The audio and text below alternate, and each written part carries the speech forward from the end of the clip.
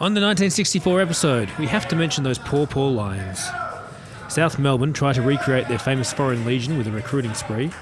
Richmond's new coach has a tragic beginning to his coaching tenure at the club. 5 teams fight tooth and nail again for 4 final spots. Collingwood with a new coach seems to be back with a vengeance. And Norm Smith has his last hurrah. All this and more coming up after the song.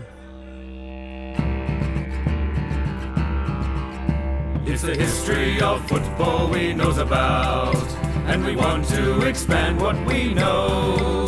We'll become such intelligent gentry with every kick-to-kick show.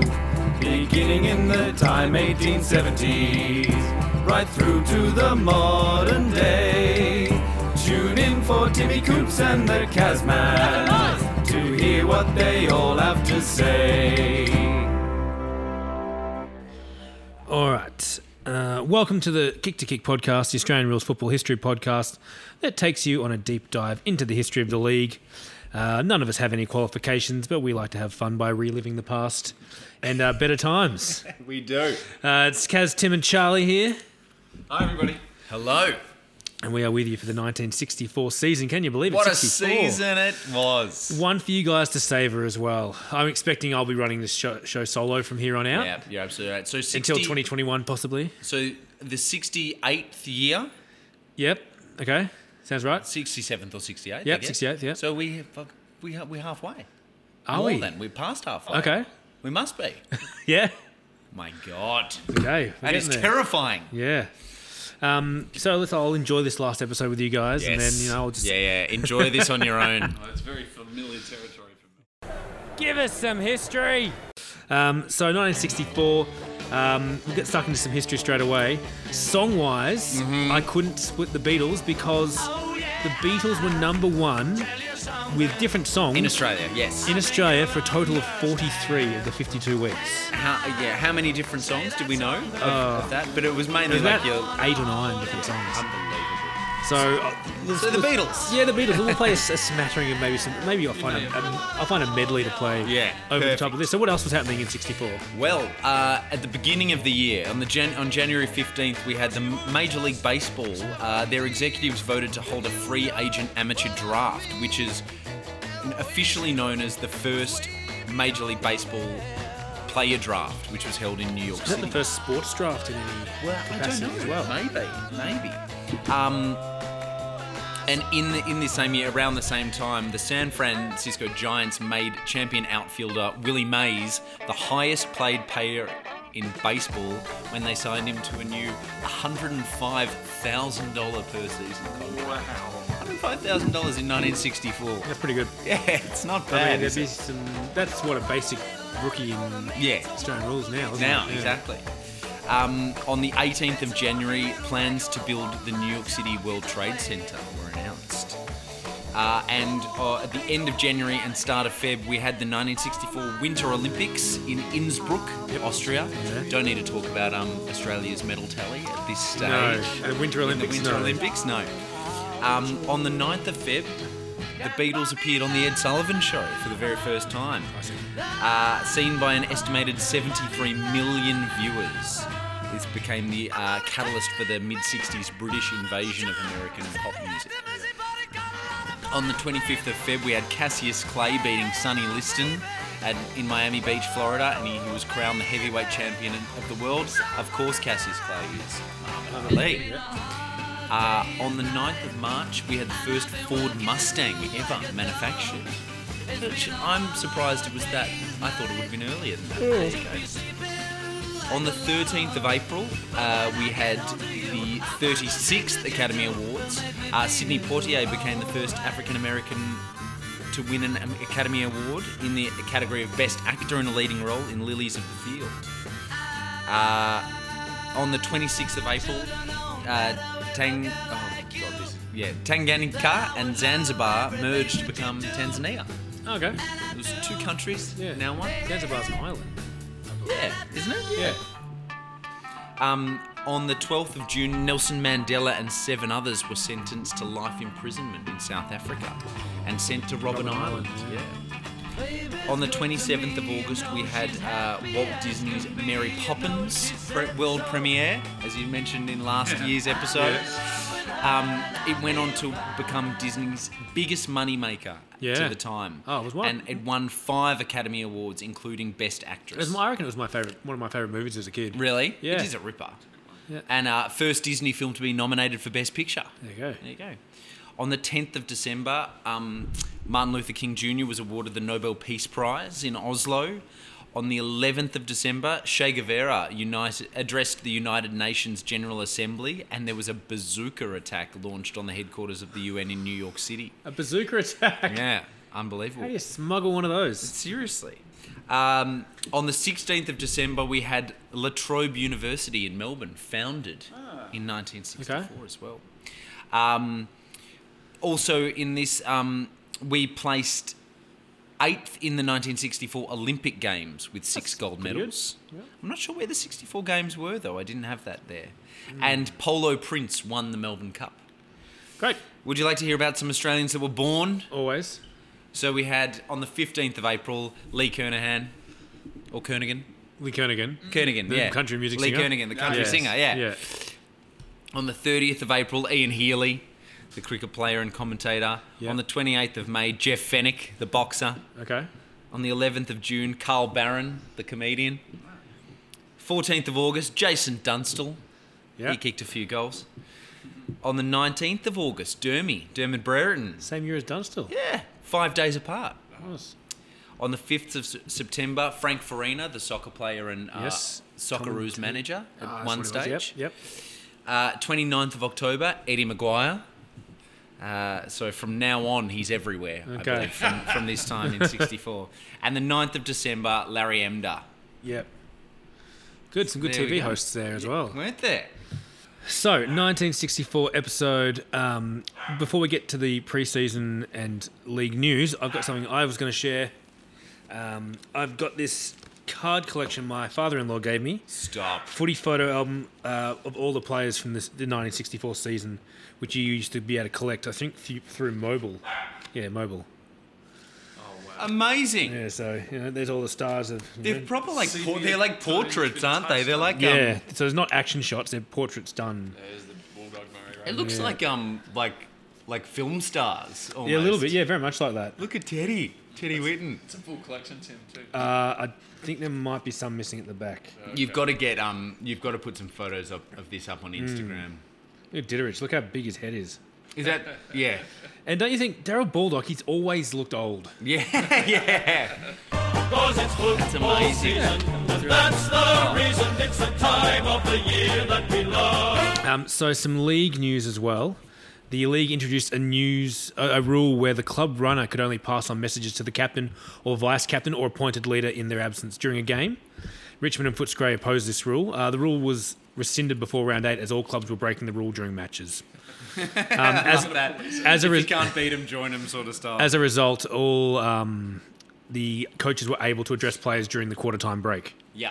And there'd be a 4-minute break after the first quarter, and the siren will sound after 3 minutes to warn the coaches to leave. All VFL umpires will wear dressing gowns if required during quarter-time and three-quarter-time breaks, just to stay warm. It was the first season where VFL goal and behind posts were padded to prevent player injuries. Really? Yeah.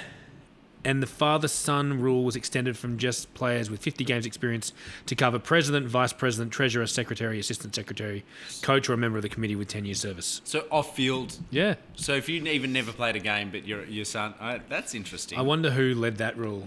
Yeah, there must have been a player. Yeah. Right? Yeah, absolutely. Kaz, shall we get to the first team, which is Fitzroy? Okay, Fitzroy, absolutely no wins, 18 losses, and a percentage of 59.7. Yeah, so a better percentage than last season, but less wins than last season. What do you take? So Probably a win. wouldn't you? So one win last year. Yeah. None this year. Yeah. Great times. So again, yeah, exactly. Again, captain coached by Bulldog Murray this year. What happened? All right, so some debutants first. Ralph Rogerson, Alan Quaife and Jebediah's Kevin Mitchell. Oh, really? Played in 64, yep. Good on him. This was a very barren season, though, with no win to report on. I'll talk a little bit about some things. Round 7 was the closest they came to a win. It was a 1-point loss to Carlton at Princess Park. The Lions were 10 points in front at three-quarter time, but couldn't withstand a determined onslaught by the Blues in the last quarter. Ralph Rogerson had a shot after the siren to win the game, but it missed. Didn't make the distance. In round 10, they had 9 different goal scorers and kicked 13 goals, but went down to the Doggies, despite leading by 31 points at three-quarter time. You would have thought that's the game. Yeah. In round 17, they again came within a point against North Melbourne. 8 goals to 2 after half-time was not enough to get them the win. So because Kevin Murray was away for state duties in 63 when they won, his coaching record is 0 wins, 35 losses at the end of this season. Oh, yeah, of course. Yeah. Here's some positives, though. Debutant Ralph Rogerson kicked goals in 16 of 18 games. One of their players, John Newman, would play over 100 games, kicked off his career this year. Kevin Murray and Bob Henderson both represented Victoria, with Murray the captain of Victoria. Yep.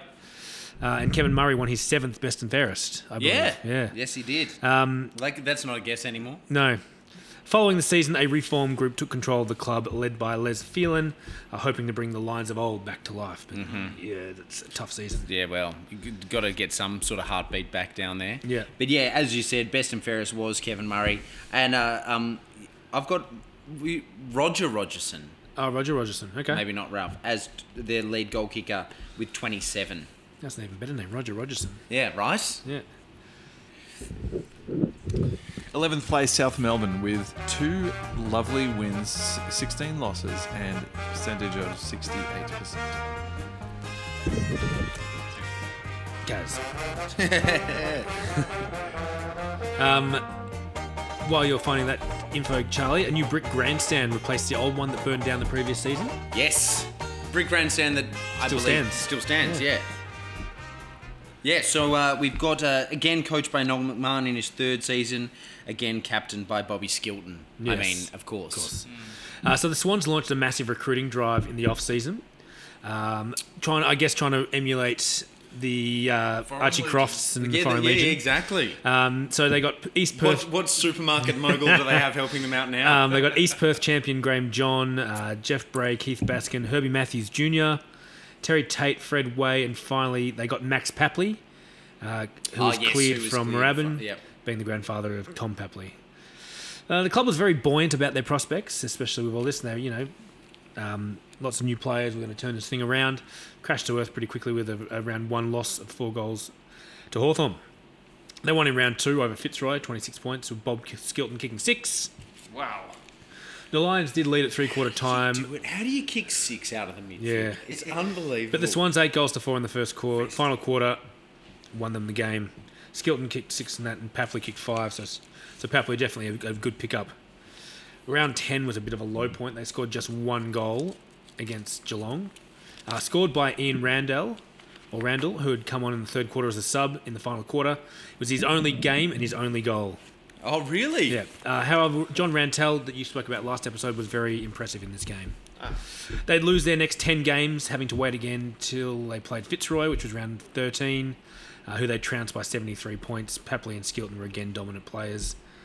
The committee reported at the end of the season and said, as history reveals, the meagre success attained in 63 and 64 was the reason for this lack of success. Where did the club fail? The report suggests the reasons were many and varied, but the committee vowed to work hard to rectify weaknesses. I love that. Many and varied. Yeah. Their only 2 wins were against Fitzroy. Yeah, okay, so... Yeah, it's like those days of St Kilda not winning, like the early days where Carlton's only wins were ever against St Kilda. Yeah, exactly. Exactly. So, well, we've got... who do you reckon the best and fairest was? Oh, Skilton. Yes, of course it was. Another one. And who do you think the lead goal kicker was? If not Skilton, Papley maybe? If not Skilton, it was Papley with 25. So they'd be very happy that they've got the clearance through for him. Going up 1 place to 10th, Carlton with 5 wins, 1 draw, and 12 losses. Percentage of 90.3. Yes, so coached again by Kenny Hans in his final year as coach. And captained by Serge Silvani this year, taking over from John Nichols. Yep. So 2 debutants to mention. One's Jim Playdell, and the other is Jim Frosty Miller. Now, he had a pretty quiet career with Carlton, but would go on to be an absolute VFA champion. The leading goal kicker award in the VFA/VFL is called the Frosty Miller Medal. Oh, okay. Because he, with Dandenong, he dominated. He kicked 106 goals in 69. He was involved in a few premiership teams and just amassed a huge... Here we go. He kicked 885 goals at an average of 4.8 a game. Jeez. So he's an absolute legend of the VFA. Didn't cut it with the VFL, but this is the year he did join the VFL briefly. Round 1, they played North Melbourne at Princess Park.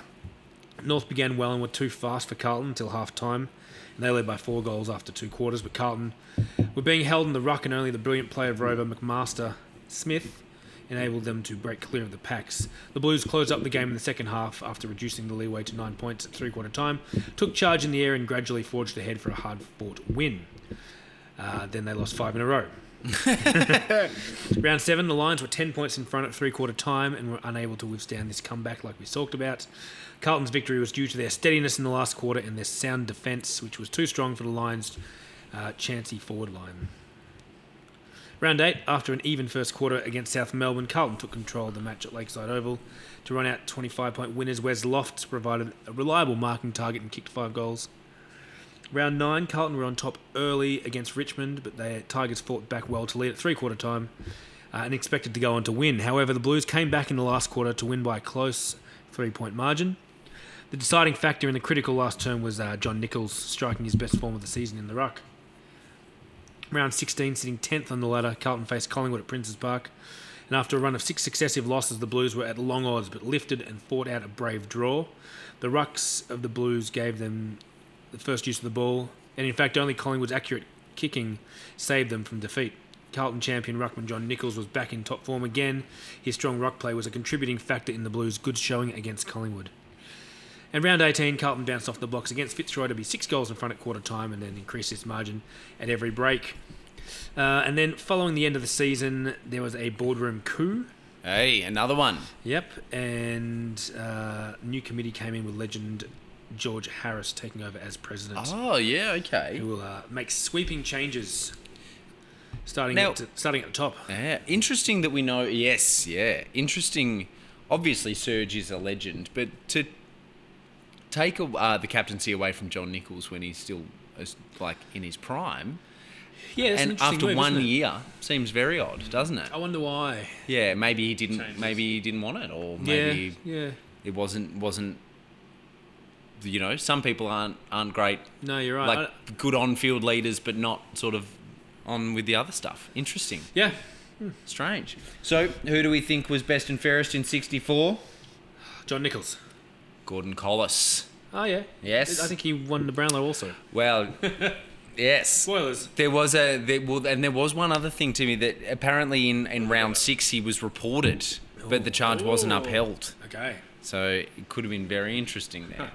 And leading goal kicker was the big Nank, Ian Nankervis, with 18. Ugh. Poultry. Ugh. And in the paltry 9th, Hey! Ninthman! it's Richmond with 6 wins, 12 losses. Back in their natural... Where they belong. 84.9%. So Richmond this year, someone's taken over the coaching job. Yep. The great man, Len Smith, and captained by Neville Crowe again. Yeah. Okay, so debutants. We've got Kevin Smith, the director, who I think played for the Doggies a few seasons ago. Oh, that's right, yeah.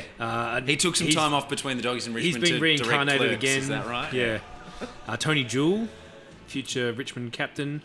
Roger Richardson, Frank Dimatina, Don Davenport and Jeff Strang all making their debut. So Frank Dimatina being Paul Dimatina's father. And Strang as in Bill Strang? As the Strang brothers, I believe so. And Doug Strang, right? Yeah. Maybe. Think so, yeah, okay. So Len Smith was convinced to leave his coaching position at Coburg and come across to Richmond. And in later years... Am I right in remembering that was where Norman Len played as young guys, Coburg? Good question. I could be...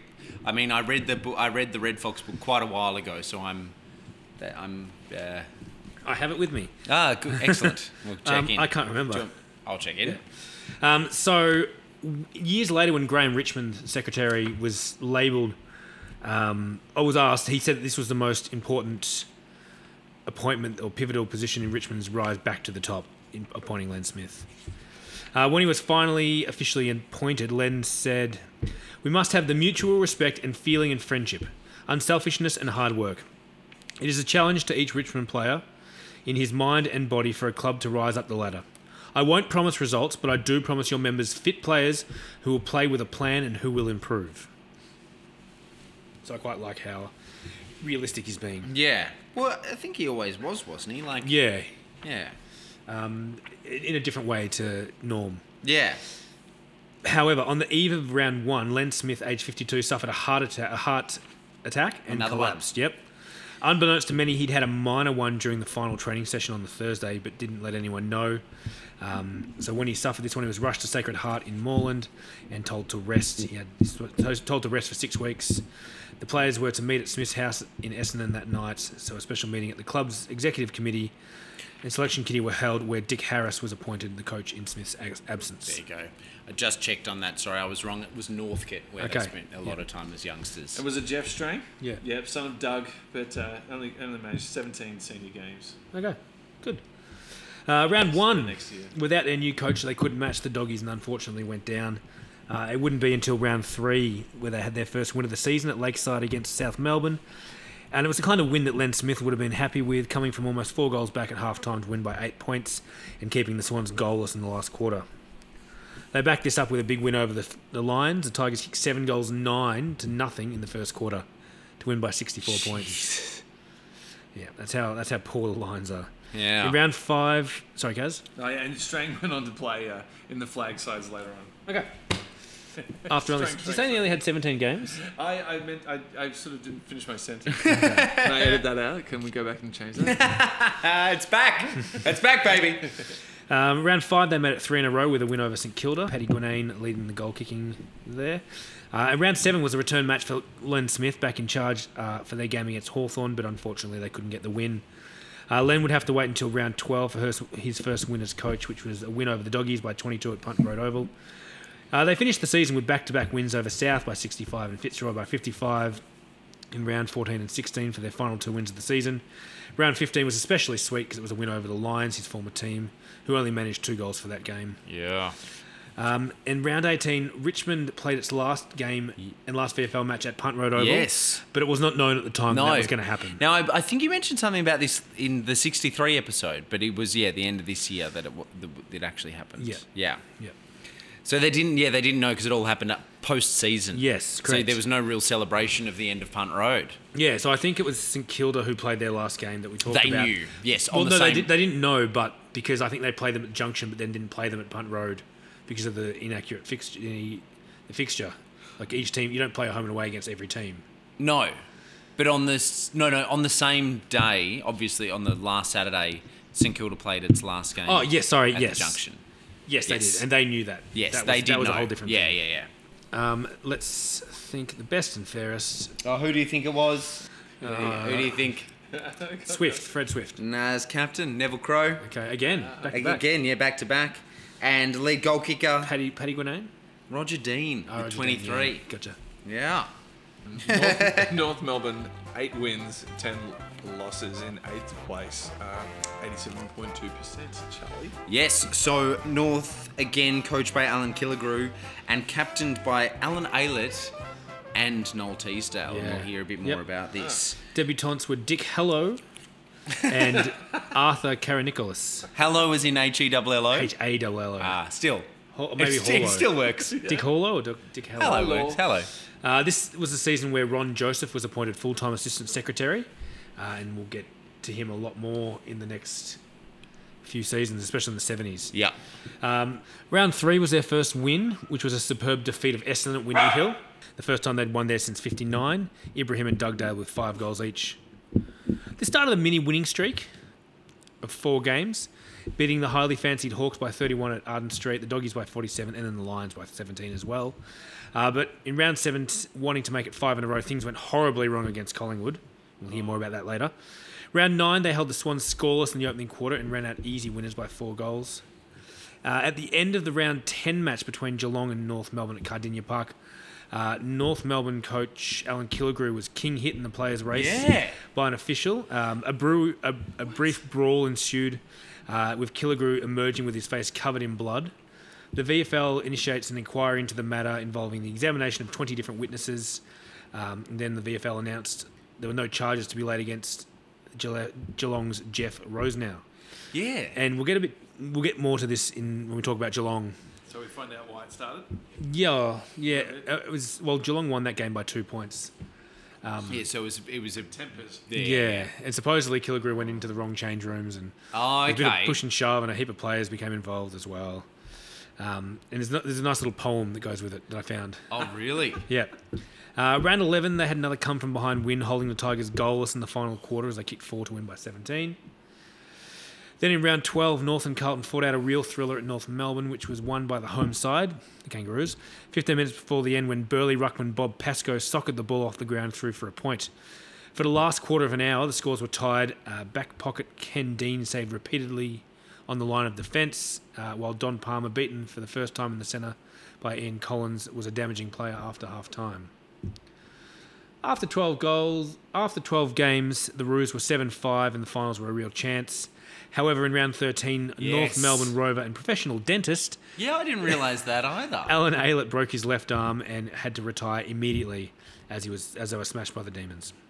But obviously he chose to retire because you can't...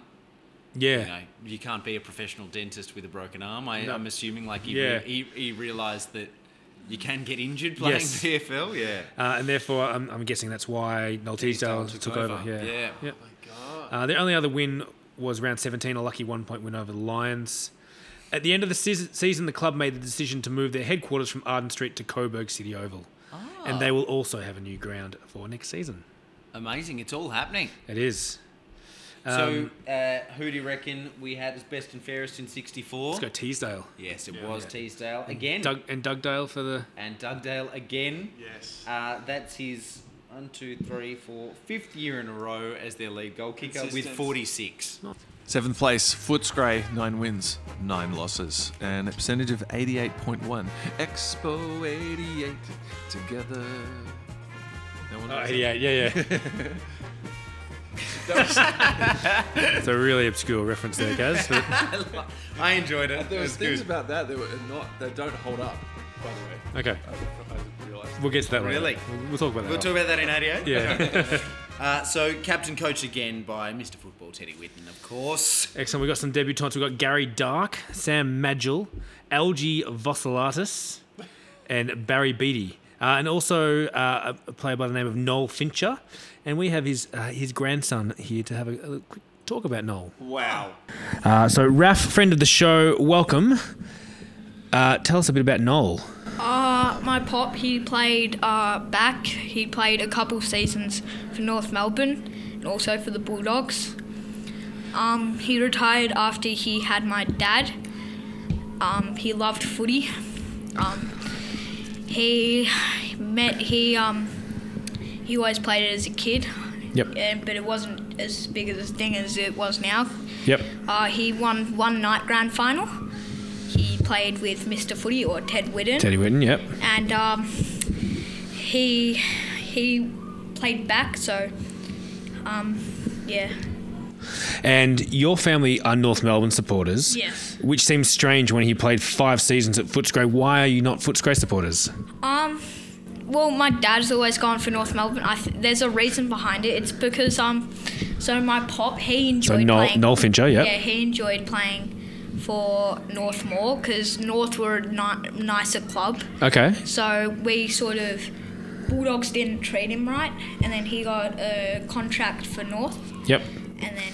Yeah, so he transferred to North in 1969. Yep. Played 2 seasons there, only 15 games for North Melbourne, but that's quite interesting that Yeah. the lasting memory is negative ones for the Bulldogs, and because of that, your family has ever since been North Melbourne supporters. Yeah, so my whole family's, except my mum, goes for North. There you go. Yeah, and my dad, he got drafted to the Footscray, because of my pop, Yep. father-son rule. Yep. Yeah, but He didn't play any games. yeah, he didn't play any games. Great. Anything else to add? No, thank you for having me. Thanks for sharing, Raf. So the opening game was a 5-goal win against the Tigers with Ray Baxter kicking 3. Round 4 was win number 2, which was against Carlton. Whitten dominated this game as the Dogs added 8 goals to in the second quarter to take control. George Bissett leading the way against the Blues with 4, and Schultz dominating the ruck. Round 6, the Doggies kicked the same number of goals as the Swans, but 13 more behinds, which was their final margin. Whitten kicked 3 of those goals. Round 10 was a scare from the Lions, who jumped them early.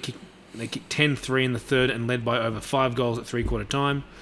Fitzroy fought hard to earn a win, but the Doggies kicked 6 goals for to earn an 8-point win, thanks largely again to John Schultz, who must be in line for best and fairest this year, I reckon. Round 11 against the Hawks produced a 3-goal 3, 10-goal loss, so they kicked 3 goals 3. It was a 10-goal loss, their lowest ever score to the point in time. Yeah. Round 13, another come-from-behind win, this time against St Kilda, who they bested by 5 points in a close game.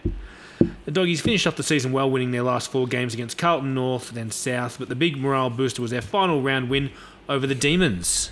Oh, no. Bulldogs champion Teddy Whitten was on the best form of the day as they dominated the game from start to end. The Demons kicked 4 goals in total. The Doggies finished the season in style with a 40-point win over the eventual Premier. Oh, yeah, that's us. Yes, that's you. Surprise, surprise. How did Schultz go? Did he win the best and fairest? Schultzy did win the best and fairest. Well picked. The 1960 Brownlow medalist there. Yes, Just absolutely. finding some of his great form again. And the lead goal kicker was shared between Bissett and Whitten, Yeah. each kicking 24. Right, there we Yeah. go. Nice. And in 6th place, St Kilda, 10th. 10 wins, 8 losses, and a percentage of 118.4. So the Saints, they're dropping out of the finals. Again, coached by Alan Jeans and captained by Darryl Baldock. Yeah, so they had a big season last year, Yes. and we know that they made finals but couldn't quite do it this year. We've got some debutantes for them. We've got Brian Sierakowski and comedian Dave Hughes, Hughesy, Ah, good on him. playing for the Saints. Hughesy does footy. Yeah. Now, before the start of the season, St Kilda came to an arrangement with the city of Moorabbin Yes. that it would move its playing and administrative base from the Junction Oval to Moorabbin for the start of the 65 season. So the third club that we've talked about this year doing big changes. Yes, but they became the first club to voluntarily move from its traditional home okay, ground. yeah. St Kilda was motivated by a desire to manage and operate its own venue, including a licensed social club, rather than remain in the current situation where they had to pay the St Kilda Cricket Club large amounts of money. Which was the arrangement that most clubs were in from the beginning Yeah. of the And VFL. they'd asked for many updates to the ground, and St Kilda Cricket Club had refused and not done it. One of the stipulations in the club was that it be named the St Kilda Moorabbin Football Club, Yep. but a long-forgotten rule prevented this from happening. A group of members sought an injunction to prevent the move, and in May the Supreme Court allowed the move, provided there was a vote among the club's members, which ultimately saw a 75% majority in favour of the move. Oh, okay. And this had big ramifications for the VFA, where local club Moorabbin were expelled from the competition for supporting the Saints and the council in their moves. So the Moorabbin was expelled from the VFA for supporting and St they Kilda folded. And that's why Max Papley was able to get to South Melbourne because as well. Moorabbin wasn't there anymore. Exactly. Oh, Wow. huge. Yeah. So round 2 was the Saints' first win of the year. Bernie Payne leading from the front with 4 goals as the Saints beat the Dogs by 53. Although the team was very inaccurate, kicking 12 behinds. In the third term, Baldock finished with 2 goals, 8 himself. I'd love to hear from someone from that expelled. Moorabbin, Yeah, I want to talk to the guy who put the injunction in place. Yeah. Round 4 against the Demons, the Saints side led by teenagers Carl Ditterich and Ian Cooper were able to... Against the Demons, so the side was led by those 2 players. They went in half-time, 16 points up, but the Demons got to within 5 points early in the last quarter, but the Saints steadied to win by 26 points. The inaccuracy started to really haunt them, losing to the Tigers by 7 after kicking 8 goals, 19. So what is it? They don't have a proper forward or something to go to, or Just they got the yips, which they like they do every now and then. yeah. Every side goes through it. Round 7, Alan Jeans, ever the innovator, used a walkie-talkie to communicate with the runner on the field. Now, this game... Really? A walkie-talkie? Yep.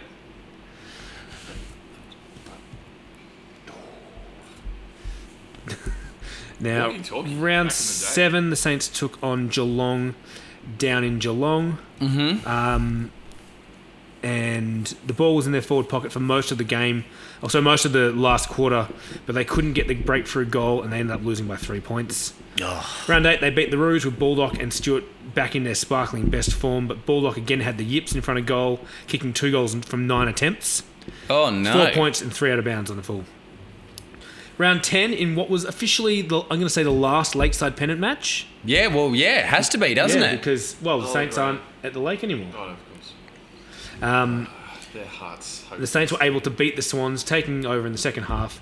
Bernie Payne kicked 6 goals, Baldock and Ross Smith with 3 each.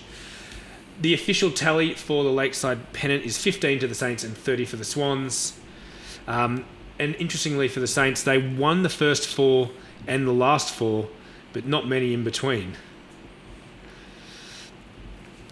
Round 12, Ruckman Brian Minute made his debut in spectacular fashion, thumping the ball almost 30 metres from the opening bounce, although the Saints went down to the Bombers in this match. They beat the Hawks, but a loss to Collingwood and Essendon dinted their finals aspirations. They were able to beat the Blues and Tigers heading into the end of the season. And then on the 22nd of August 1964, round 18, St Kilda played its final match at Junction Oval in an emotional game against the finals-bound Cats. And this, I should say, this is the last, I think it was their last game as the home side. Yes. So in that game, led by Carl Ditterich, Alan Morrow and Jim Wallace, the Saints won by 2 goals, which cost the Cats the double chance. They were stiff to miss finals, losing 3 games by under a goal, but it was also revealed at season's end that Baldock had played the entire season with a badly injured left hand. So there you go. So when he was at his best, he was real, yeah, it's incredible when you hear those stories about those guys who can play that well with all those injuries. Yeah, Yeah. which he did. I'm happy to say Hawthorn in 5th place, 13 wins, 5 losses. Percentage 121. The Hawks, there you go. Yeah, so this year, coached by Graham Arthur, taking over from Jack Kennedy, as we said, who had to leave to go teach somewhere else, and captained again by Graham Arthur. So some debutants. We've got Phil Garwood, Bob Vagg, Mike Butcher, and John Newnham. Not Newman, Newnham. So yeah, as you said, Graham Arthur was captain coach, the first captain coach Hawthorn had since 1949. Okay. And he started well with John Peck kicking 8 in a big win over South in round 1. They won 2 more games over Carlton and St Kilda before a 5-goal loss to 8th place North Melbourne upset the momentum as the Hawks struggled until after the mid-season break to get back on an extended winning run. In round 5, they comfortably beat Fitzroy before losing to Melbourne at the MCG in round 6 by just 3 points. Wins over Richmond by 31, Essendon by 14 were followed by a thumping in round 9 by the top side Geelong. Ouch. The Hawks' score of 3 goals, 8-26 was the club's lowest in 11 years. The side responded well though, beating 3rd place Collingwood at Victoria Park by 9 points, with the Sporting Globe saying that the Hawks' tenacity and speed gained their winning break in the first term when they scored 6 goals to 2 to Collingwood's... So 6 goals 2 to Collingwood's 1 goal 2, and that began a streak of 4 wins. In round 11, the Hawks beat Footscray to the tune of 10 goals, and we talked about this earlier. It was the Doggies' lowest ever score to that point. Yeah. John Peck easily outscored them himself with 7. After another strong win over South Melbourne by 52, this was followed in round 13 by a 16-point win over Carlton in a match where neither side scored a goal in the last quarter. This left the Hawks in 2nd place, but they then lost to 7th place St Kilda by 5 goals before narrow wins over North Melbourne and Fitzroy had them back vying for a top spot on the ladder. Round 17 at Glenferrie Oval against Geelong proved to be the heartbreaker. Sorry, not against Geelong, against Melbourne. The Hawks lost to Melbourne by less than a kick, and we'll talk about that game when we get to Melbourne. And the Hawks have been unbeaten at Glenferrie this season as well until this game. Oh, really? They were 16 points up at 3/4 time and lost. Had this result been reversed and the other results remained the same, it would have seen Hawthorn first and Melbourne 5th and out of finals. So Unbelievable. So close similar it was. to last year as well. Yeah. So, best and fairest in goal kickers, Charlie? Probably John Peck would be the goal kicker. John Peck was the goal kicker with 68 Best and fairest, Ian Law again, second year in a row. Very consistent there for them. Which gets us to a bit of night fever, Charlie. Oh, love it. You want to come and tell us about the Golden Fleece Premiership? The Golden Fleece, I certainly do. So, the Golden Fleece Night Premiership. So, that's the first naming rights sponsor. Interestingly enough, which is the Australian Petroleum Company, the Golden Fleece, which isn't around anymore. No, I'm assuming not.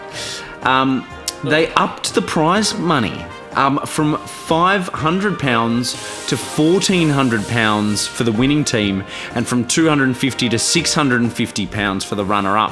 Wow. They were all provided by the Golden Fleece, with the VFL's contribution remaining unchanged. So That's got to, if you're not in the finals, you want to win this. absolutely you do. So we've got all the teams who didn't make finals again in here. First game on the 27th of August, Richmond played St Kilda. Richmond came out strong, but then St Kilda took them after half-time and ran out winners 12-12-84 to Richmond's 9-7-61. The next game was between Carlton and Fitzroy, and Carlton got off to a lead and kept it, and just kept on widening it as well, with the final score being 17-10, 112 to 11-6, 72. South Melbourne and Footscray's game, the next game, was an up-and-down affair. Footscray took the lead by a point at quarter time, but then South took charge, with Footscray coming back in the last quarter to kick 7 goals in the last quarter to South Melbourne's 1 to come out winners 15-15, 105 to 11-6, 72.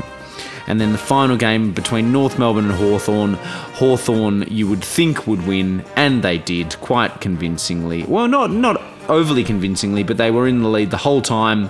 Final score was 10-13, 73 to 7-13, 55. So the semi-finals had St Kilda, Carlton, Footscray and Hawthorn. St Kilda beat Carlton quite convincingly, 6-10. No, sorry, not convincingly at all. It was by a point, 6-10, 46 to 5-15, 45. Yeah. They were in the lead the whole way, but Carlton were just errant in front of goal, kicking 15 points, as we said. Then the Footscray-Hawthorn game was convincing. Footscray running out winners 8-12-60 to 4-10-34.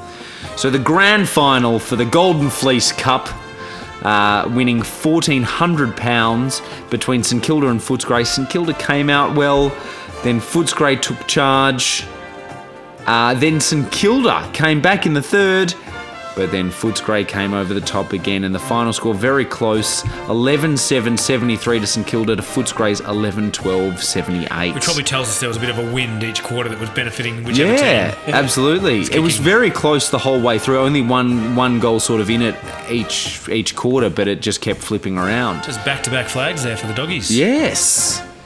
So we've got the leading goal kicker of the series being Carlton's Serge Silvani and Hawthorn's John Peck, actually, 9 goals each.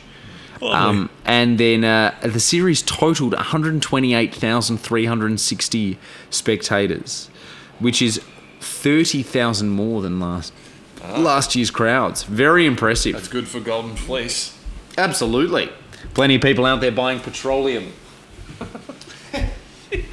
I wonder how that compares to the amount of money that was won by the actual VFL Premier. And Cole's goals. Yes. Of course. In fourth place, Geelong with 13 wins, 4 losses, 1 draw, and 127.4%. So Geelong, again coached by Bobby Davis and captained by Fearless Fred Wooler, yes. So some debutants we got, Kevin Kirkpatrick, Dennis Marshall from Western Australia. There was a bit of clearance wrangle with him as well. His original club, Claremont, had suggested that there was some payments going on behind the scenes. And so that was investigated before he could play. And also another big name, John Sammy Newman. Kaz, tell us a bit about him. John Sammy Newman, hailing from Geelong Grammar. was heir apparent to Polly Farmer, and he was a magnificent mark and a good team player. From the start, he had a big leap with loads of natural ability, and he suffered a severe setback when he was seriously injured in the 1967 first semi. He had part of a kidney removed. I thought it sounds like something everybody would know, but I did not know that. And came back so strongly that he won the club best and fairest the next year. Later in his career, he was troubled by ankle injuries. Was a handy player at centre half forward as he battled on despite 3 ankle operations, Achilles problems, and assorted other difficulties to reach his 300 games. A little bit about John Sammy Newman. All right, so round 1, Polly Farmer was at odds with umpire Brophy early in this game, but this didn't stop him from tearing Melbourne apart. In one passage of play in the final quarter, he fell face down and the ball was just in front of him. He pulled his arms free and was able to get to the ball and pass it to Wayne Closter with those big hands of his. Yeah, just whack it out. Kicking a goal. Cats beat the D's by 13 points there. They had a very good start to the season, losing only one of their first 12, I believe. Oh, wow. In round 6, the Tigers threatened early to take the game from the Cats, but a 6-goal-to-none second quarter stamped their authority. This was also the first full game played by Sam Newman. There you go. Okay. Yeah, round 7... Well, it'd be hard for him to break into that team with Polly Farmer. Yeah, absolutely. Exactly. Round 7, it was a close game with the Saints, and Polly Farmer delighted the crowd when he took off with the ball and sprinted down the wing at Cardinia Park, bouncing twice and delivering laces out to Sharrock, who only managed a point, which is a bit of a disappointment. Yeah. An inaccurate St Kilda fell short of the Cats by 3 points. In round 8, Dennis Marshall finally made his debut against the Dogs in a low-scoring win. Round 10 was carnage and the Cats' 2-point win over the Roos. Following this game, this is the game where Alan Killigrew got into a bit of a fracas with the players. Yes. I've got a poem I'd like you to read out about this. Oh, please. Love a good poem. All right. An ode to foot brawl. I like that. Okay. It seems that a coach got a push in the face, and that's how it started, the blue in the race. Just what really happened, we're still in the dark, but someone came out with a nasty remark. Then players were brawling all over the place. 3 cheers for the sports and the blue in the race. A little while later, a coach staggered forth and yelled with excitement, "I'm bleeding for North." His nose, it was flattened all over his face, another result of the blue in the race. The tempo grew quicker, the action grew faster, and someone got hit by a hand wrapped in plaster. There's many a man who has fallen from grace for having a lash in the blue in the race. A boxing promoter who witnessed the brawl is trying to sign them for Festival Hall. It seems to be certain they'll keep up the pace. The footwork was good in the blue in the race. A social club member was given a wash. His peacemaking efforts were washed down with squash. He went like a rocket returning to base. He wanted no more of the blue in the race. The news that was broadcast on Saturday night by all footy experts, their faces were white, and even the Beatles received second place. It sure made the headlines, the blue in the race. On most of the panels they very near cried, and poor Tony Charlton, he's so mortified. He thinks their conduct's an utter disgrace, a slur on our country, the blue in the race. Now both sides are resting, the feeling is tense. It looks like the coach has reserved his defence. He ought to get Tony to handle these case. He's got all the facts of the blue in the race. They say the culprits are losing their sting, and if they should try them, they'll probably swing. It's only in soccer a brawl's no disgrace. It's so un-Australian, the blue in the race. The president said it was never quite dull, sir, and went off to bed with another new ulcer. The pressure is on and I can't stand the pace. I'd like to forget the blue in the race. That is the tale of the coach and the player, a bigger affair than the war in Malaya. So tune to your channel, same time and same place. They'll all keep it up till they're blue in the face. That is so good. Isn't it? I love all, like, a bigger affair than the war in Malaya and poor Tony Charlton. Yeah. It's so good. It's so of the time. Isn't it? It's great. A nice way to not celebrate, but to talk about. Yeah, so obviously there's a few facts in there that we're about to get into. Just the fact that was Killigrew got into a bit of a fight with Rosenau. Yeah. And then Aylett came to his aid, and there was a few players tangling, and suddenly everyone was involved in this big scuffle. Punches were thrown. Killigrew's nose was broken. And, there was a police presence as well. Unbelievable. They had to have a VFL meeting to work out what happened and an inquiry, and everything was clear in the end. I mean, players' code. Yeah, for sure. yeah, absolutely. Nothing No happened, one right? saw anything. Yeah. But yeah, you can imagine that happening now as well. It'd be all over the news. Well, what was the last thing that happened where was it? It's this year. Chris Scott got in a bit of a verbal, Yeah, right? a few times. Yeah. So it's kind of. And that's a little thing. Yeah, exactly. Imagine a player breaking a breaking coach's nose. in the race. Yeah. Unbelievable. Yeah. Bring the game into disrepute. You'd be gone for the season. Oh, you'd be gone for good, probably. Yeah. All right. So the Cats bested the Hawks in round 9, despite only kicking 9 behinds up until half time. To offset this, the Hawks only kicked 3 for the game. Let me just double check what those scores were. What did I say? Round 9. Yeah, the Cats only scored 9 points up till half time. Ugh. Well, you're not winning a game doing that, No, eh? but the Hawks only scored 2 goals, 4. So they weren't that far behind, and the Cats just turned it on after half time. Doug Wade and Bill Ryan swapped positions, and that was the turning point. And the Cats kicked 10 goals in the second half to take control of the game. Wade injured his knee ligaments, though, and he missed the next 7 games. Oh, no. Big loss. But speaking of Doug Wade, round 14, he appeared as the club's runner Oh. for the match against the Lions and received a huge cheer anytime he was on the ground. Also, in this game, it seemed like the Lions weren't putting up much opposition, so the Cats started taking on their own, evident when Stuart Lord collared teammate Billy Goggin in the third quarter. Cats won that game by 55. Round 15 was a draw with Essendon. Round 16, Doug Wade made his return in the game against South Melbourne, which they won by 42 points. And they had regulation wins over Richmond and then lost their last game to St Kilda, but their spot in the finals they were lucky to get their spot in the finals. Yeah. They had kind of had it sewn up by that stage. But as we said, it wasn't really. No one had it sewn up, did they? No. Well, I mean, the Hawks, if they had won by a massive margin, possibly could have overtaken them. Yeah. But they didn't. So Yeah. that's the Cats. So there you go. So who do you reckon was best and fairest in 64? Polly Farmer. It was Polly Farmer. Who do you reckon was their lead goal kicker? Doug Wade. Doug Wade was with 41. Yeah. So there you go. Essendon in third place with 13 wins, 1 draw, 4 losses, but percentage 130.2. So the Bombers here, coached by Johnny Coleman again and captained by Jack Clark again. Jack Clark's final year as captain. There you go. So debutant was Lindsay McGee. I feel like there's a lot of McGees playing. Yeah, there's a few. Now, here's some horrible news. Bluey Shelton suffered an eye injury in the summer. Oh. He was working on a broken tractor, and the guy who was fixing it and Bluey Shelton was just behind him, and a steel fragment flew and lodged in his eye. Oh, God. Which meant he had to miss the whole season. Yeah, well, that's not surprising. No. So he'll be back, but yeah, I think he was their runner-up best and fairest last year as well, and yeah, it was an important player. Yeah, so quite yeah. disappointing to Big lose him. loss. Yep. Round 1 was a high-standard game with the Bombers playing against St Kilda, who had beaten them last season at Windy Hill. The Bombers won this game by a goal. Round 2, Charlie Payne kicked 5 for the Dons as they downed the Tigers by an even 6 goals. But then round 3, they were upset by the Kangaroos at home as well, which very rarely happens. Round 4, they were sent down to Cardinia Park and held the Cats goalless in the opening quarter on their way to a strong 22-point win over the reigning premiers. That is a huge win. Round 6, they only played 1 good quarter of football against the Magpies, that being the last quarter, when they trailed by 23 points. It took them 12 minutes into that last quarter for the Bombers to peg back the first goal, but little by little they edged closer as the Pies defended desperately.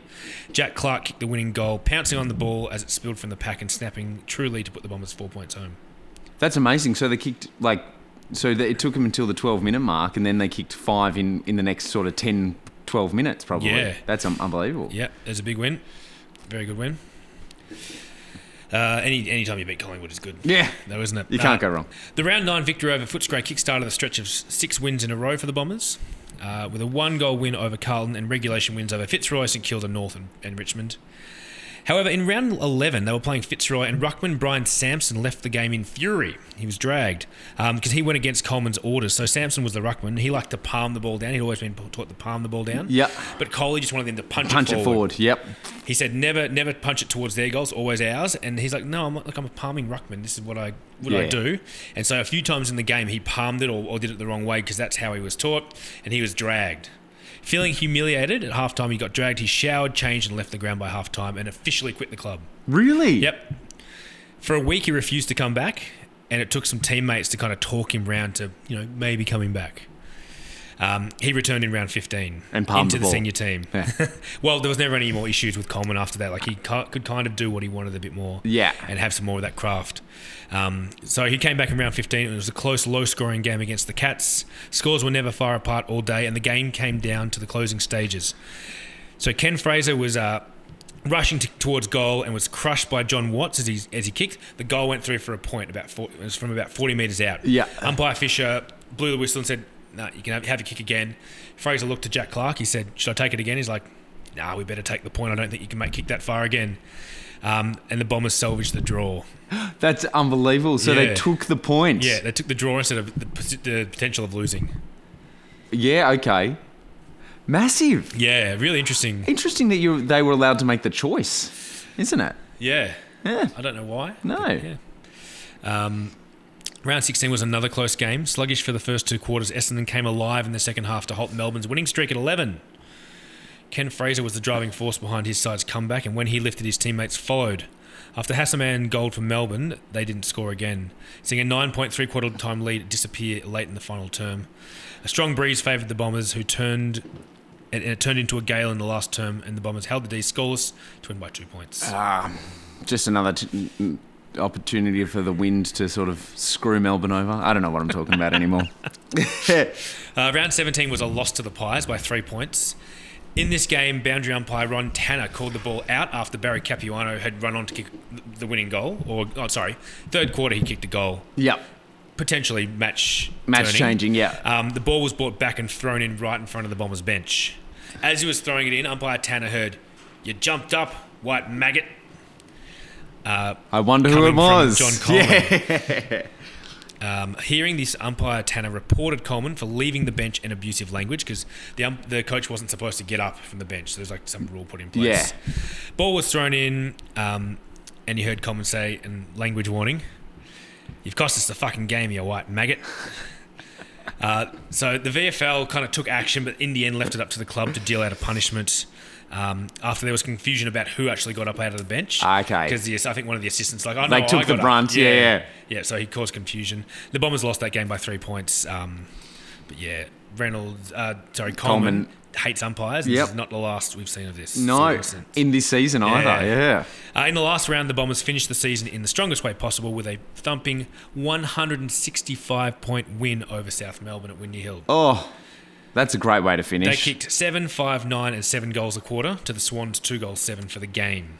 Ted Fordham kicked 8 in a massacre. This is the biggest score over South Melbourne the Bombers ever had, and still the Bombers' greatest ever winning margin. Yeah, well, as it should be. Yeah. That's massive. So that's taken you into third there as well. Yeah. But, I mean, as I think we've talked about a few times, it's all well and good winning big, but it doesn't really teach you much. No. So it doesn't. I don't think it sets you in good form. It makes you almost for the lazy. Finals. Yeah, it does. Yeah, because you're like, well, how good are we? Sort of set up. Yeah. So who do you reckon was best and fairest for the Bombers this year? Definitely not Bluey Shelton. No. Fraser. Yes, it was Ken Fraser again, and lead goal kicker John Burt. No, Hugh Mitchell with 32. Of course. Nice. So there you go. And the mighty Collingwood with 13 wins, 1 draw and 4 losses. Percentage 133.2. So Collingwood this year coached by Bob Rose. Yeah, new coach coming down from Wangaratta. And a new captain in Ray Gablich. Yes. So changing of the guards, we know what an upheaval they had last season as well. So it's very impressive they've been able to finish second.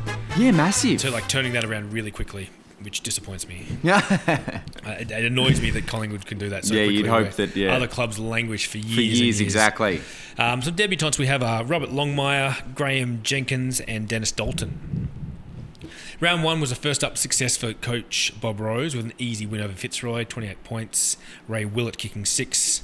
But then the Cats showed them up down in Geelong and just gave Bob Rose, a good look at how his team could cope under pressure. This saw them in a dogfight against the Dogs, but they came away with a fighting 19-point win. In round 5, Collingwood's brilliant first quarter against the Blues was the best opening football they'd produced for a long time.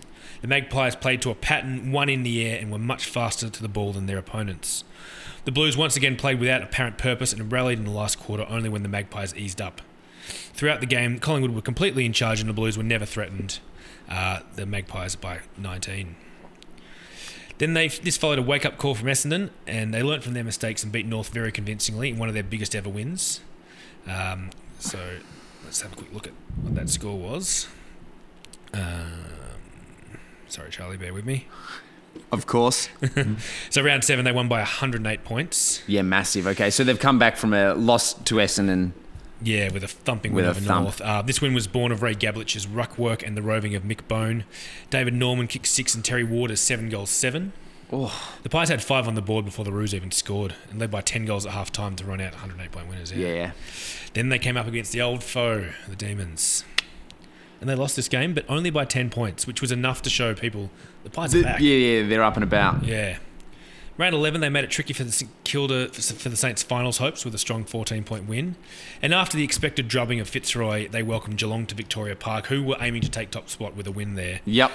Very rugged match. The Pies prevailed through tireless work of their defenders to win by 10 points. Nice. They had regulation wins over the Dogs and Swans, but still sat outside the 4. And the game against the Blues loomed as crucial. So while the Pies kicked into the Gale, the Blues kicked 6 goals 5 with the breeze. And then kicked the first goal, the second against the wind. So you got to make the most of the wind when you've got it, don't you? Yeah. But the Pies then kicked 8 straight to take the lead at half-time. Yeah. Then with the win, the Blues got to 27-point lead again in the third. Unbelievable. Before the Pies came back in the last and snatched the draw with 4 minutes to play. That'd be hard work coming into the last knowing that the wind's against you as well. Yeah. And it's such a factor as well. Yeah. Like, we don't really see that as much anymore. No. Like, I'm trying to think. I remember going down to Tassie to watch North Melbourne a couple of years ago, and like that's really the only ground left where the wind can be a massive influence. I think. Yeah. That I know that I can think of. It becomes very tactical then, doesn't it? Yeah.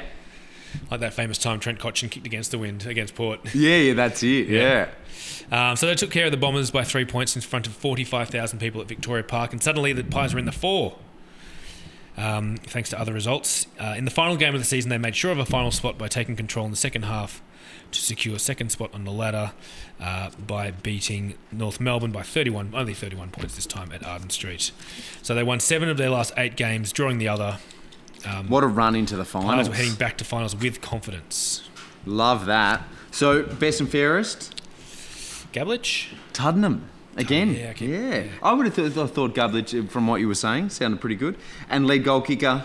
Norman? Terry Waters. Yeah. With 43. Good. Not a bad result. No. And finally, the Mighty D's with 14 wins, 4 losses, percentage 138.1. So, there we go. Top of the ladder. Coached again by Norm Smith. And captained by Barras in his last year. Indeed. As captain. So a lot of our information comes from this book called The Last Hurrah. Brand new by Adam Woolcock. All about Melbourne's 1964 season. So I've had a good read of this. Charlie, you're about to have a read of it. Yes, I cannot wait. Celebrating past premiership.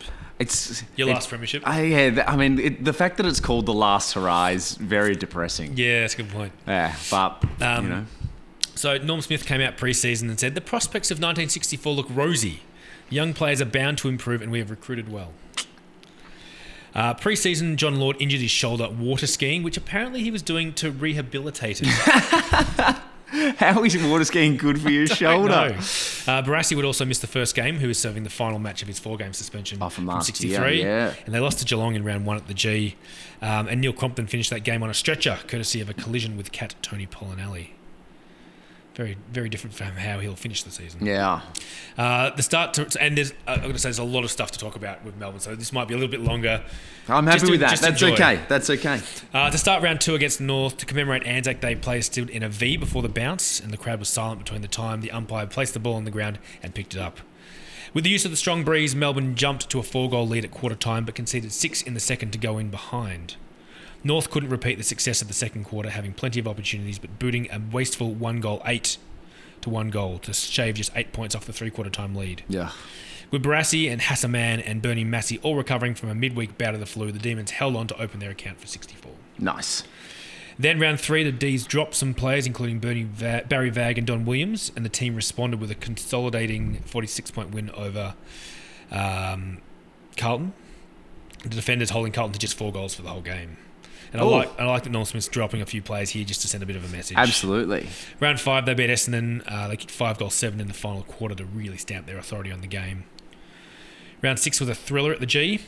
Scores were close all day against the Hawks, and it was the Hawks' defence that kept them in the game. The Demons attacked repeatedly in the last quarter before Graham Jacobs finally goaled in the 13th minute to extend the margin to 10. But it was such a hard-fought game, the Hawks couldn't conjure up 2 scores to win.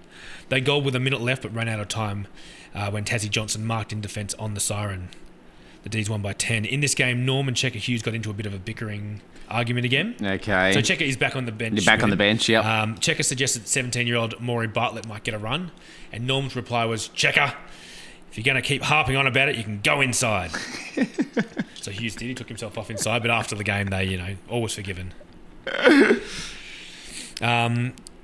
Round 8, so as Barassi was leading the team out of the race for round 8 against the Dogs, he slipped and strained his groin. Didn't seem to affect his play. He kicked 3 goals as the D's won by 7, but this groin injury would annoy him for weeks. Yeah. Round 8, with Norm away on state duties, Ron Barassi had his first taste of coaching, making a better impression with his first game as a coach than he did as a player. This was evident with the club kicking 10 goals in the third quarter alone, although the Lions kicked 5 in the last to reduce the final margin to 67 points. It's a pretty convincing win. Yeah, it's a good win. It's a good way to have your first coaching gig against Absolutely. the Lions. Yeah. They beat the Pies in a bit of a letdown of a match, which had 10-point win, but interrupted by weather. In around 10, Norm achieved something he'd never done as a coach. What? He had a triple-digit win. Hey, okay. The D's beat a Richmond team coached by Len Smith yes. by 113 points. It's the first win he's ever had by more than 100 points. Against his brother. Yeah. There you go. Barassi, Jacobs and Townsend kicked 4 each.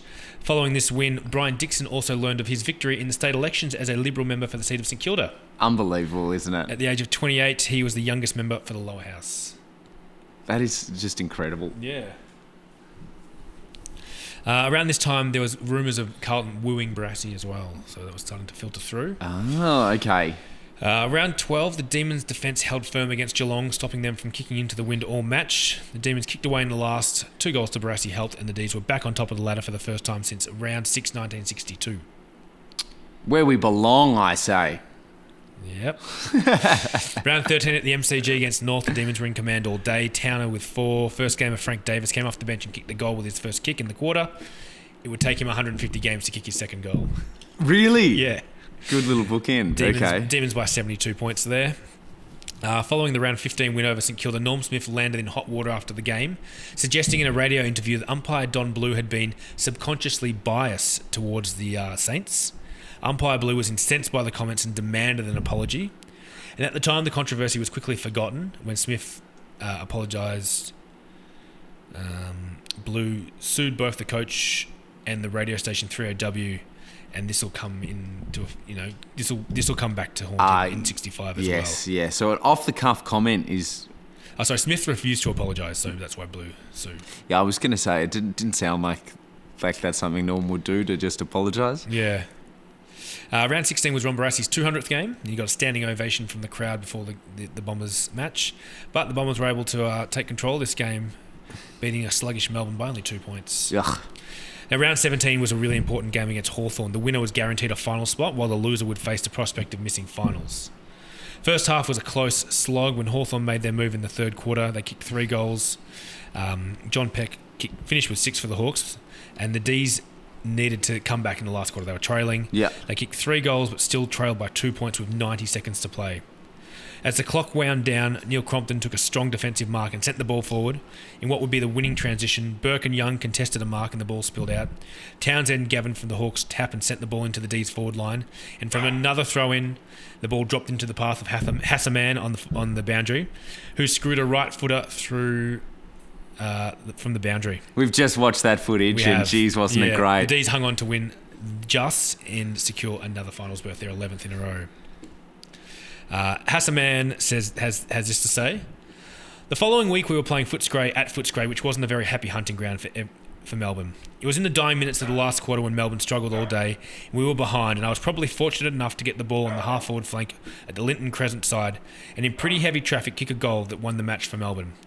I guess it was one of the games I was renowned for being in the right spot at the right time and kicking what was always considered a fluke goal. But from the moment it left my boot, I was quite confident it was never going to miss. Yeah.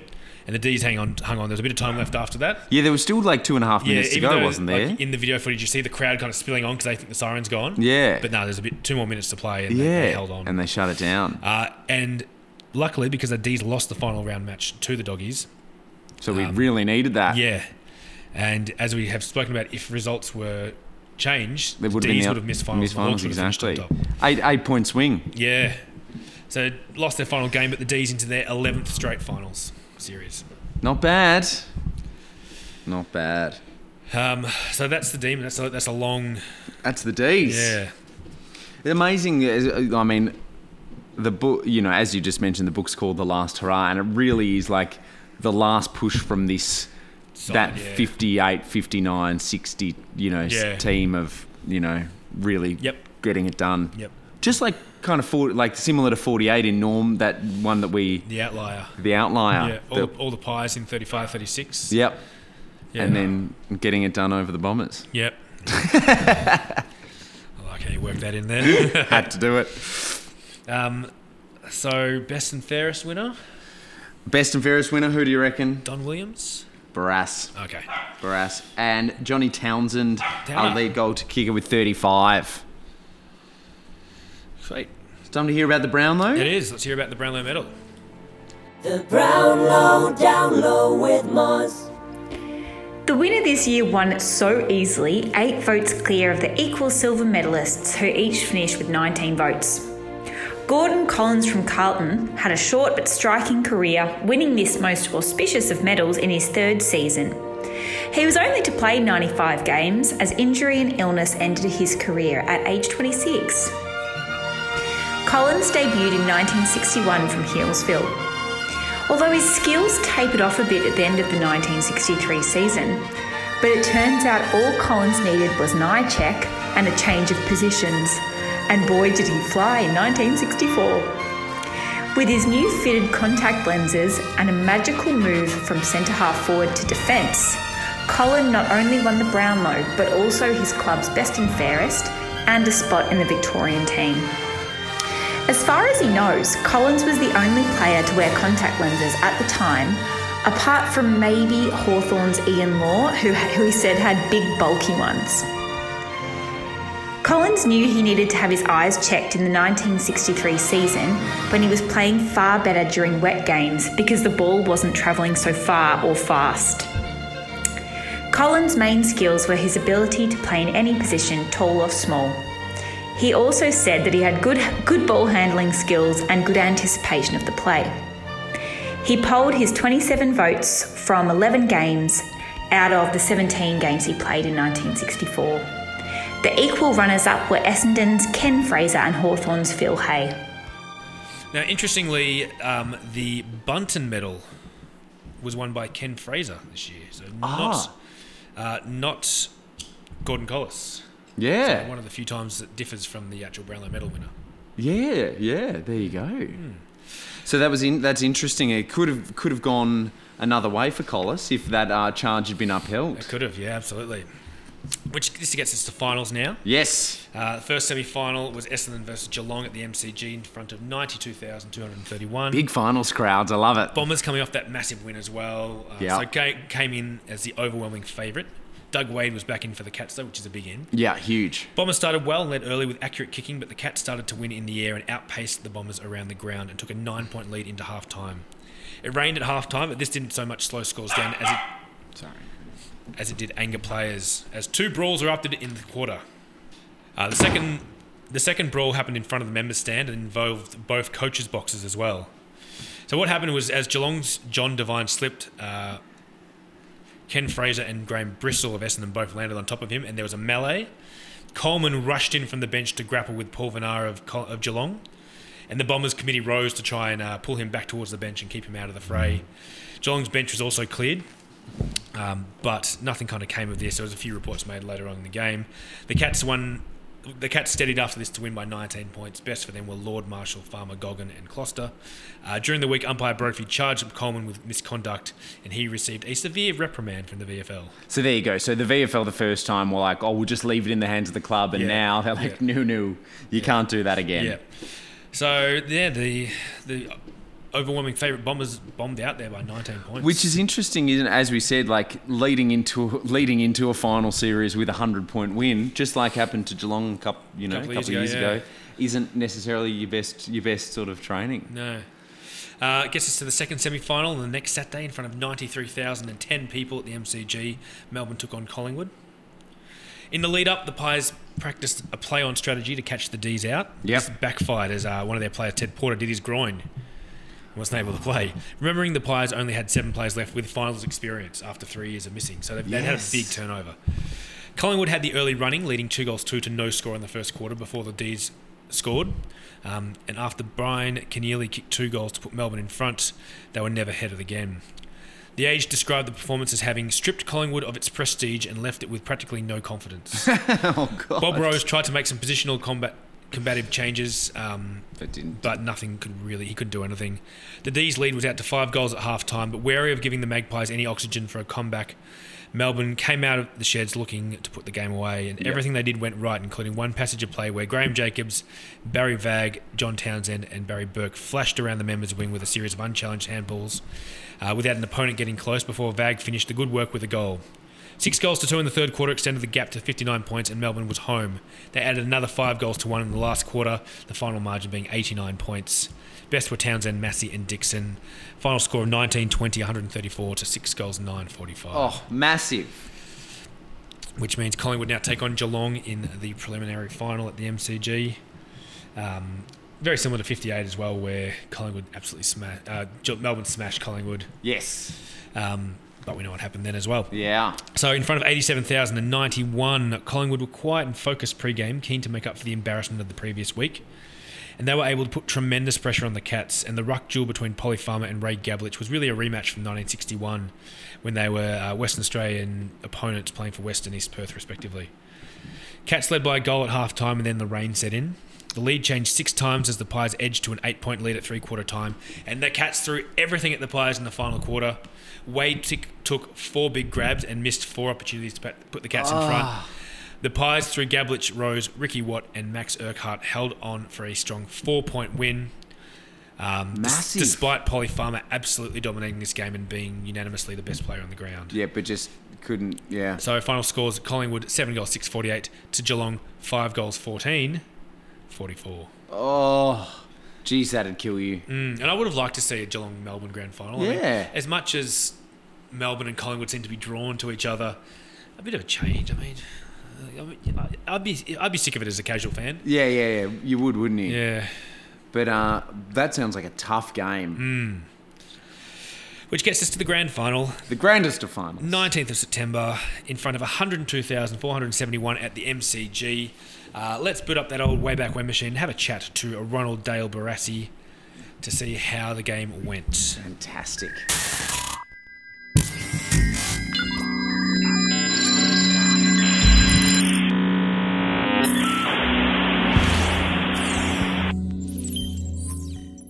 A bounce of the ball was centre of the ground. It's not a good bounce this time. Coming out towards the centre wing. Collingwood gain possession. Kick it across towards the centre half forward position. Norman comes in. The ball goes past him. Up towards the forward pocket position. Opportunity here. Picked up here in the forward pocket position for Collingwood by Graham. He has a left foot shot at goal and puts the ball out of play. Ron, welcome. 6-time premiership player. Thanks for having me, lads. So, mate, another interesting and close season. How did you see it?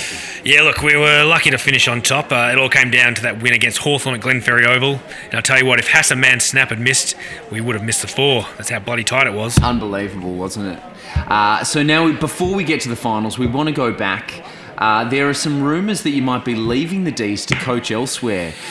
Richmond and Carlton are apparently touted as possible destinations. Can you give us any comment on this? Can you tell me it's not true, Ron? Yeah, look, it's true I do want to coach one day. At the moment, I want to enjoy today's win. But following the celebrations, I'll sit down and talk to Norm and others and start having a serious think about the future and what's best for my football career going forward. But that's all I want to say on that. Of course, mate. Thank you for sharing that much with us. And good luck with anything that comes in the future. Now, Ron, you've come into today's game hot off a huge win against Collingwood. How much confidence does that give you, beating an old foe like Collingwood? Look, honestly, not much. You rarely learn much about a team in those big wins. We didn't come into today's game expecting a result similar to the semi-final. We knew it was going to be a hard slog of a match. Yes, yeah. So, were you expecting Collingwood to win through and having to meet them again today? Yeah, look, I think we did.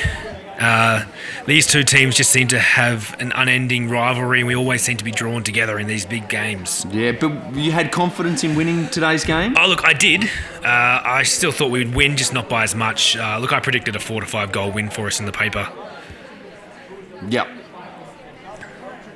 Oh, sorry. And now, so during the week, it seemed that it would be a bit of a wet game, but waking up today, it's a perfect sunny September day, absolutely perfect for the game. I tell you what, the crowd knew it too. What a sight it was coming to the ground today, 100 and something thousand people. Yeah, just huge amazing. crowd. Yeah, fantastic. Now, tell us a bit about what Norm said to you guys pre-game. Look, it was a vital last 8-minute address. He took us into his little room he'd made for us, and he talked about this being the most important day of our lives. History was going to judge us on today, and the side with the most fierce desire to get the ball first was going to win the premiership.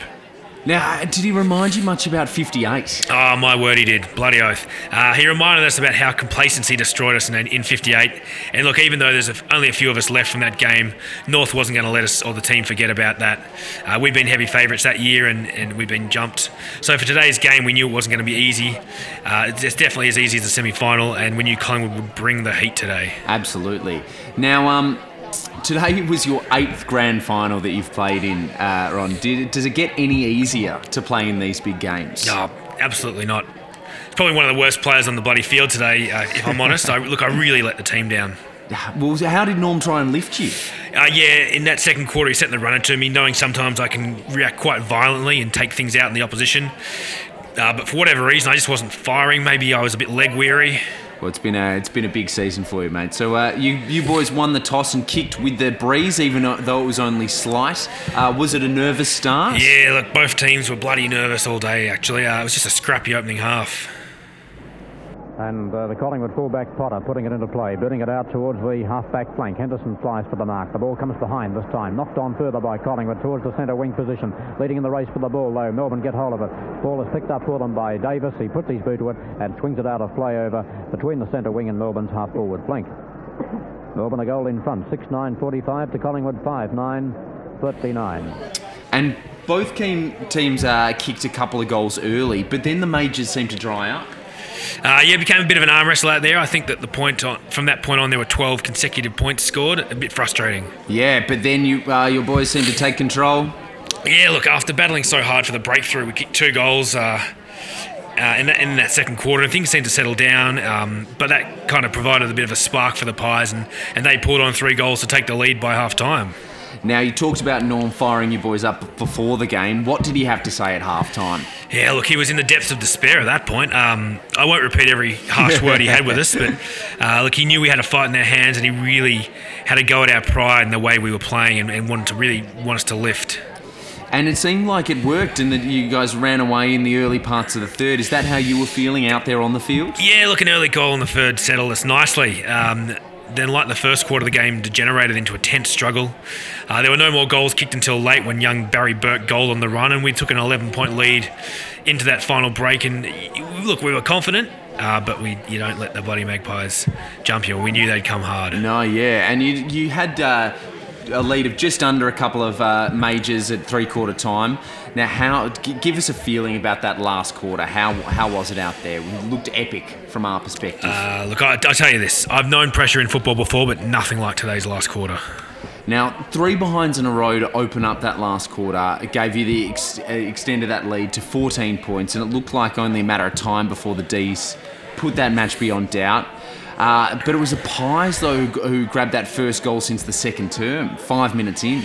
Yeah, it was the spark they needed, and bloody Ray Gabbo, he did what good captains do, and he started to lead by example. Yeah. Now, speaking of Gablich, with minutes to play, he bloody found himself free in the forward line and raced forward with the ball. Boots the ball forward. It goes straight to Emsel. He couldn't hold the ball. In come Collingwood. Pick it up. Get it across the waters. And away go the Magpies into attack again. In ships Crompton. He overruns the ball. Makes one of the few mistakes.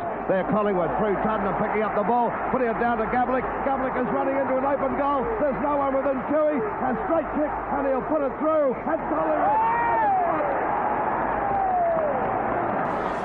What were your thoughts as you saw him just run into that empty goal square? Oh, my heart was in my mouth, hoping like hell he'd drop or fumble the ball at every bounce. He almost did. Yeah, but credit to him, he regained control of every wobbly bounce, and he ran into an open goal square, and he kicked what I guess everyone at that ground thought was a match winner. Yeah, well, he obviously didn't know how much time there was to go, but it seems like everyone was suddenly scrambling, and Hassa took a mark well within distance. Yeah, and he bloody shanked it, didn't he?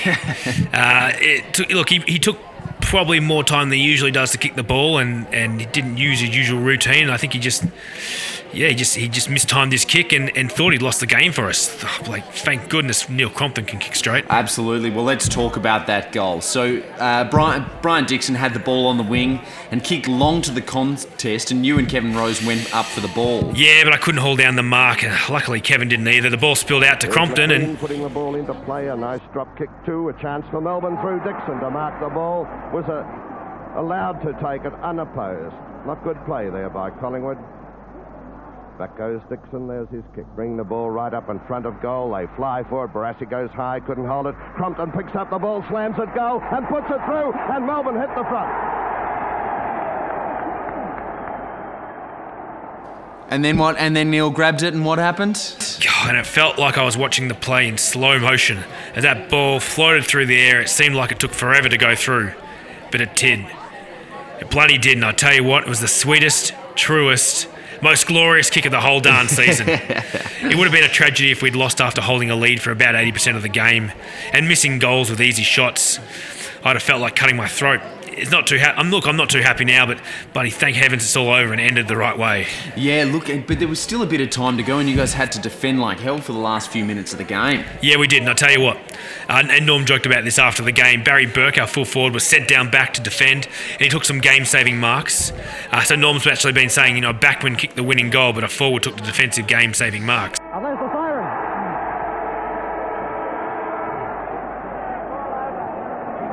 Melbourne premiers for 1964, defeating Collingwood by 4 points. Interesting, changing it around. Now, Norm reacted with a surprising emotion on the side, a bit of surprising emotion on the sidelines. Yeah, look, I didn't catch it all, but he was jumping up and down with old Checker Hughes celebrating the victory.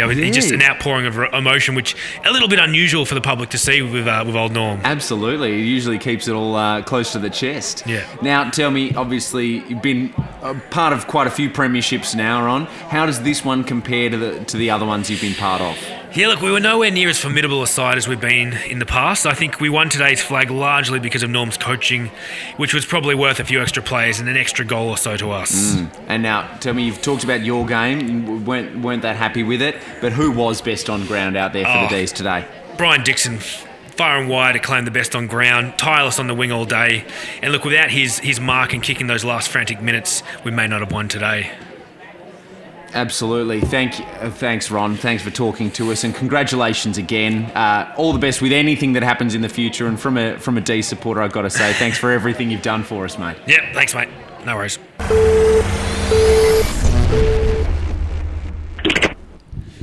So the final scores in that game: Melbourne 8 goals 16-64 to Collingwood 8 goals 12-60. Melbourne by 4 points. 64 in 64 to take out the flag. Yeah, in a very inaccurate game. Yeah. Goals for Melbourne, Townsend with 3, Lord 2, Burke, Crompton and Mann with 1. For Collingwood, Gablich with those 2 goals, captain's goals in the last quarter. Waters 2, Bone, Dalton, Steer and Tuddenham with 1 each. Best for Melbourne were Frank Adams, Brian Dixon, Tassie Johnson, Graham Wise, Hassan Mann, Don Williams, Neil Crompton and Graham Jacobs. Yeah. And I'd like to point out this is Collingwood's second grand final loss since their last premiership. And I'll continue to count up. Yeah, let's do that. Yeah. Discussion point for you though, Charlie. Yeah.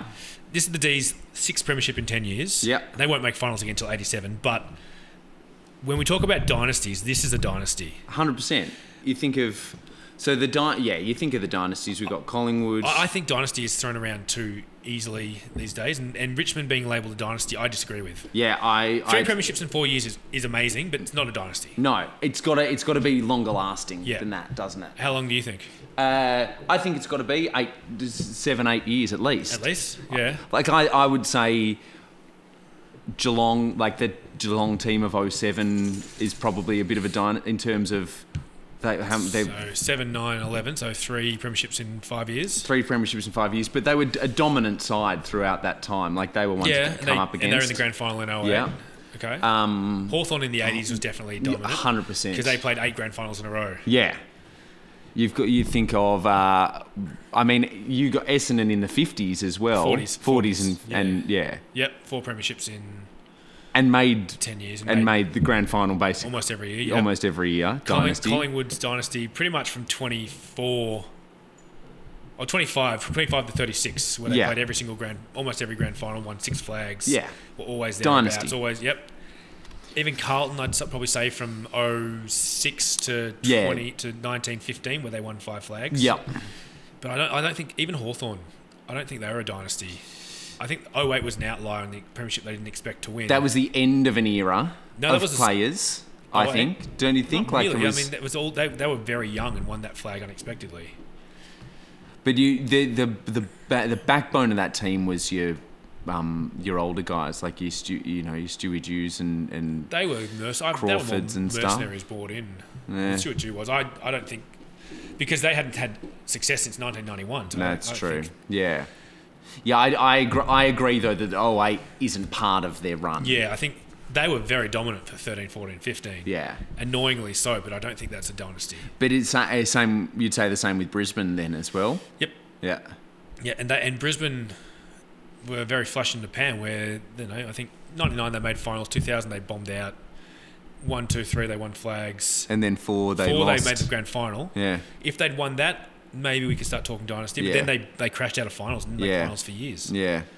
So, I probably wouldn't include them as dynasty. It's interesting to think, whether we've got to change whether the definition of a dynasty's changed, though, because of the draft system, because of the way that it runs. Basically, to stay up for 4 years, is as impressive as staying up for twice that long in the older time where there was different sort of styles of recruiting and things like that, where you had more ability to stay up. I don't know. And you think about Ron Barassi mentioned it in that interview that probably the reason they got up was the coaching of Norm Smith. Yeah, just that getting that extra bit of juice out of those players. Yeah, they weren't a great side that year. No, probably and the weakest of them. It's the same thing that we talk about now. Consistency off the field.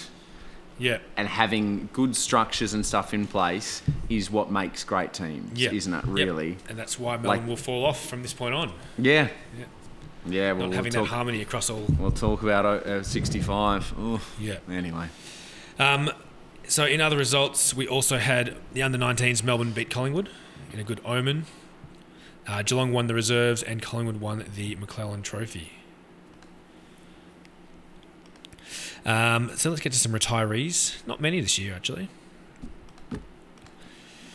So we've got Graham Campbell of Fitzroy, 151 games, 154 goals. Fred Wooler, 132 games, 225 goals. Premiership captain. Yeah. Fearless Fred. Stuart Lord, 74 games, 13 goals, 1 flag. Brian Walsh of St Kilda, 131 games.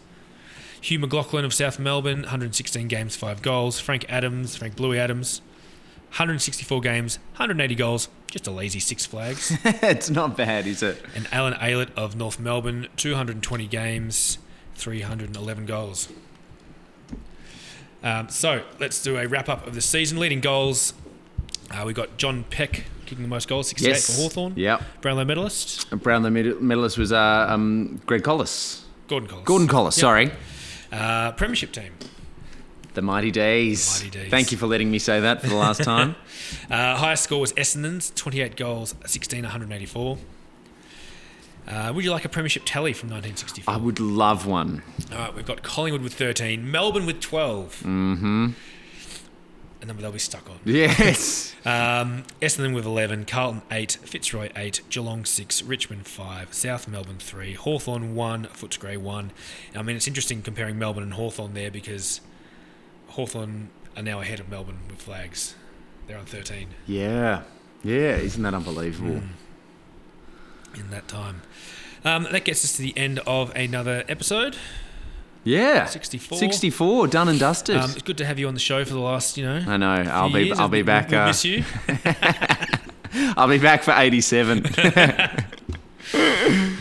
Yeah. Just angry from here on out. No, it's all part of it. Yeah, it's what makes the good times so good. It does. It really You've got to have it. All right, well, let's hand things over to Joey to hear about what was happening around the state. Yes, fantastic. And again, please give us a like, give us a review if you're enjoying it, and especially as we've said, listening to the olden times and getting a grasp, a sort of feel for the history of your own club is always nice, and having a bit more understanding about the names that you hear so much of, who they actually were and what they did, is pretty good, pretty cool. So I hope you guys are enjoying it out there. And until 65, hooroo! Nice. So let's just. I've been everywhere. Welcome back to Around the Grounds. Let's get 64 underway. As usual, we're starting for VFA. Some big news coming out of the association, with the VFA team Moorabbin being disbanded from the competition. But as we know, Moorabbin's had 2 strong years, with 62 losing to Sandy by a point in the grand final, and then beating them in 63. Before we explain the details, let's get our heads around the background which resulted in this. In the last few years, VFL clubs were very dissatisfied with their current grounds, whether that be the size of the grounds, such as Hawthorn and Glenferrie, or the leasing arrangements like Fitzroy and Brunswick Street Oval. And the association grounds are very enticing because of their locations in growth corridors and their modern arrangements and facilities. As you can imagine, the association didn't want this, or their clubs amalgamating or sharing grounds or facilities with league clubs. In their eyes, they wanted to be completely independent from the VFL.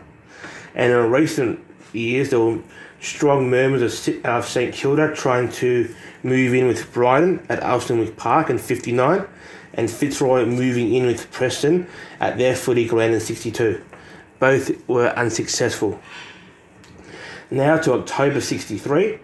2 clubs faced allegations of attempting to amalgamate with league clubs, first being October 15, after the leagues newly promoted to Division 1 and winning Division 2, Preston had been accused of attempting to make dealings with Fitzroy, but after a thorough investigation, the association had found Fitzroy had only communicated with Preston City Council. Consequently, the association saw Preston Footy Club had done no wrong and weren't disloyal. On October 29, the association investigated Moorabbin, engaging discussions with 2 league clubs, firstly Fitzroy, which was later turned down, followed by Fitzroy to promote to potentially for a move to amalgamate. It was found that Moorabbin had been acting against the interests of the association and required a 2/3 vote to disband them from the competition. This was not achieved, and consequently both teams were allowed to participate in that year's season. After St Kilda had confirmed that they had made an agreement with Moorabbin City Council to move its base to Moorabbin, and Moorabbin were kept out of the secret in negotiations between St Kilda and the council, the footy club had held an extraordinary meeting late March, and at the meeting determined that its official position was to support the council and its efforts to attract league football to the district and seek amalgamation with the Saints. As a result, in early April, VFA succeeded in getting a 2/3 vote in expelling Moorabbin from Division 1 and filling it at less than 3 weeks' notice by 1963 Division 2 runner-up Waverley, and the size of Division 2 being reduced to 8 teams. The JJ listed medalist was won by Oakley captain coach Bill Jones, who polled 32 votes. Leading goal kicker was Alan Clark from Brunswick, who kicked 65 goals during the season. And Port Melbourne beat ladder leaders Williamstown by 6 goals for their 8th flag. In Division 2, the BNF was won by Sean Crosby from Sunshine, who polled 43 votes. Leading goal kicker in Division 2 was Camberwell's Ron O'Neill. And Geelong West won their first flag, beating Sunshine by 21 points and replacing 10th placed Preston in Division 1. In the VAFA, Melbourne High School Old Boys John Nelson won the J.N. Woodrow Medal with 18 votes. Old Melburnians I.A. Wilson won the league goal kicking with 44 goals. And winning 3 in a row, Old Paradians beat Old Xaviers by 4 points. In the Sandful, Port Adelaide captain Jeff Motley won the Magarey Medal with 26 votes. Leading goal kicker was Sturt's Ross Storley with 70 goals. Port Adelaide won their 11th and South Adelaide won their 11th and most recent flag by beating ladder leaders Port by 27 points. In the Waffle, big name Barry Cable won his first Sandover medal for Perth with 23 votes. We welcome back Subiaco's Austin Robertson to the Bernie Naylor medal tally, winning his second with 94 goals, plus an additional 2 in finals. Claremont won their 4th flag, coming from 4th to beat ladder leaders East Freo by 4 points. East Freo defender Norm Rogers became the 4th player to win the Simpson medal from a losing side. Across the straight in the TFL, Sandy Bay recouped from last year's grand final loss with a 12-point win over New Norfolk and won their 3rd flag.